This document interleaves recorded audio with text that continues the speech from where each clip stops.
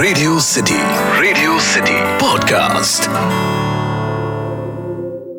Feminism ये एक ऐसा शब्द है जो आजकल काफी प्रचलित है।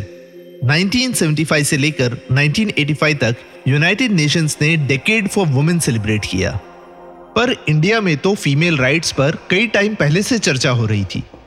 1848 में सावित्रीबाई फुले ने इंडिया की पहली स्कूल फॉर गर्ल्स खोली, पर इट वॉज ताराबाई शिंदे जिन्होंने 1882 में स्त्री पुरुष तुलना नाम की किताब से इंडिया में फेमिनिज्म की शुरुआत की। आज काफी हद तक फीमेल राइट्स में, फीमेल इक्वालिटी में वी हैव इम्प्रूव्ड, दो अभी भी बहुत सारा काम बाकी है, पर still compare to other countries हमारा देश स्त्री अधिकारों में काफी आगे है। पर कहीं ना कहीं फेमिनिज्म का एक रॉन्ग परसेप्शन है letting females do what they want to do, यानी मेल्स अलाउ करे फीमेल्स को उन्हें जो करना है वो करने को।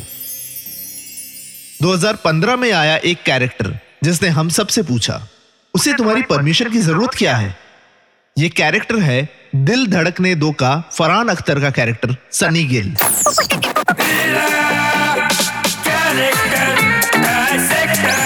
Character dissector with Atiq.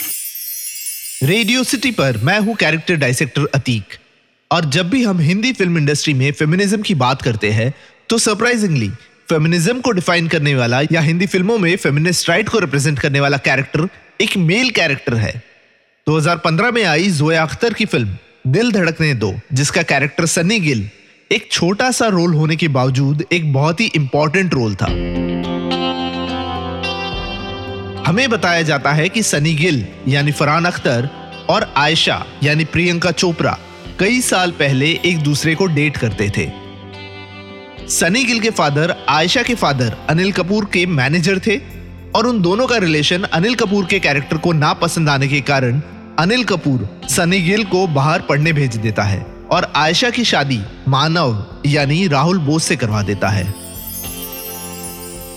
एक सीन है जहां सारे कैरेक्टर्स एक बार में पार्टी कर रहे हैं, जहां मानव यानी राहुल बोस ये एक्सेप्ट तो करता है कि फीमेल के राइट्स और इक्वालिटीज का इशू है, पर अब वो इशू सुधर रहा है।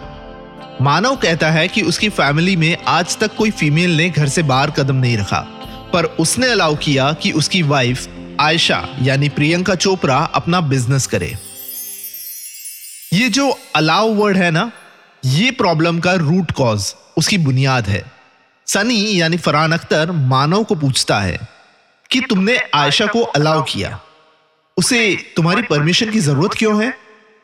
जब तुम किसी को अलाउ करते हो तो तुम अपने आप को एक अथॉरिटी, एक कंट्रोल की पोजीशन में डालते हो, और ये बराबरी नहीं हुई। Personally I am not a feminist, but I believe in equal rights, और शायद दिल धड़कने दो का फरहान अख्तर का ये कैरेक्टर सनी गिल भी फेमिनिस्ट नहीं था, पर शायद वो भी इक्वल राइट्स में बिलीव करता था। इक्वल राइट्स जहां just because you are a male आपके पास ये अथॉरिटी नहीं है कि आप आपकी फैमिली की फीमेल्स को अलाउ करें। अच्छा, इस सीन का एंडिंग बड़ा ही इंटरेस्टिंग है। जब सनी गिल ये अलाउ करने वाला आर्ग्यूमेंट बोलकर मानव को और उस रूम में बैठे सारे लोगों को स्टन कर देता है, चौंका देता है, और पूरे बार में एक सन्नाटा सा छा जाता है, तब उनके टेबल पर बैठी एक यंग टीनेज लड़की धीरे से सनी को कहती है आई लव यू। कहीं ना कहीं ये टीनेज लड़की रिप्रेजेंट कर रही है उन सारी लड़कियों को जो चाहती है कि उन्हें और उनके राइट्स को कोई सनी गिल रिप्रेजेंट करे। But more importantly it was a thank you from her वो लड़की जो उस फिल्म को देख रही थी, देख रही है, और आने वाले सालों में भी देखेगी। दिल धड़कने दो का सनी गिल को हमारी सोसाइटी में और हमारी जिंदगी में अलाउ करने की जरूरत है।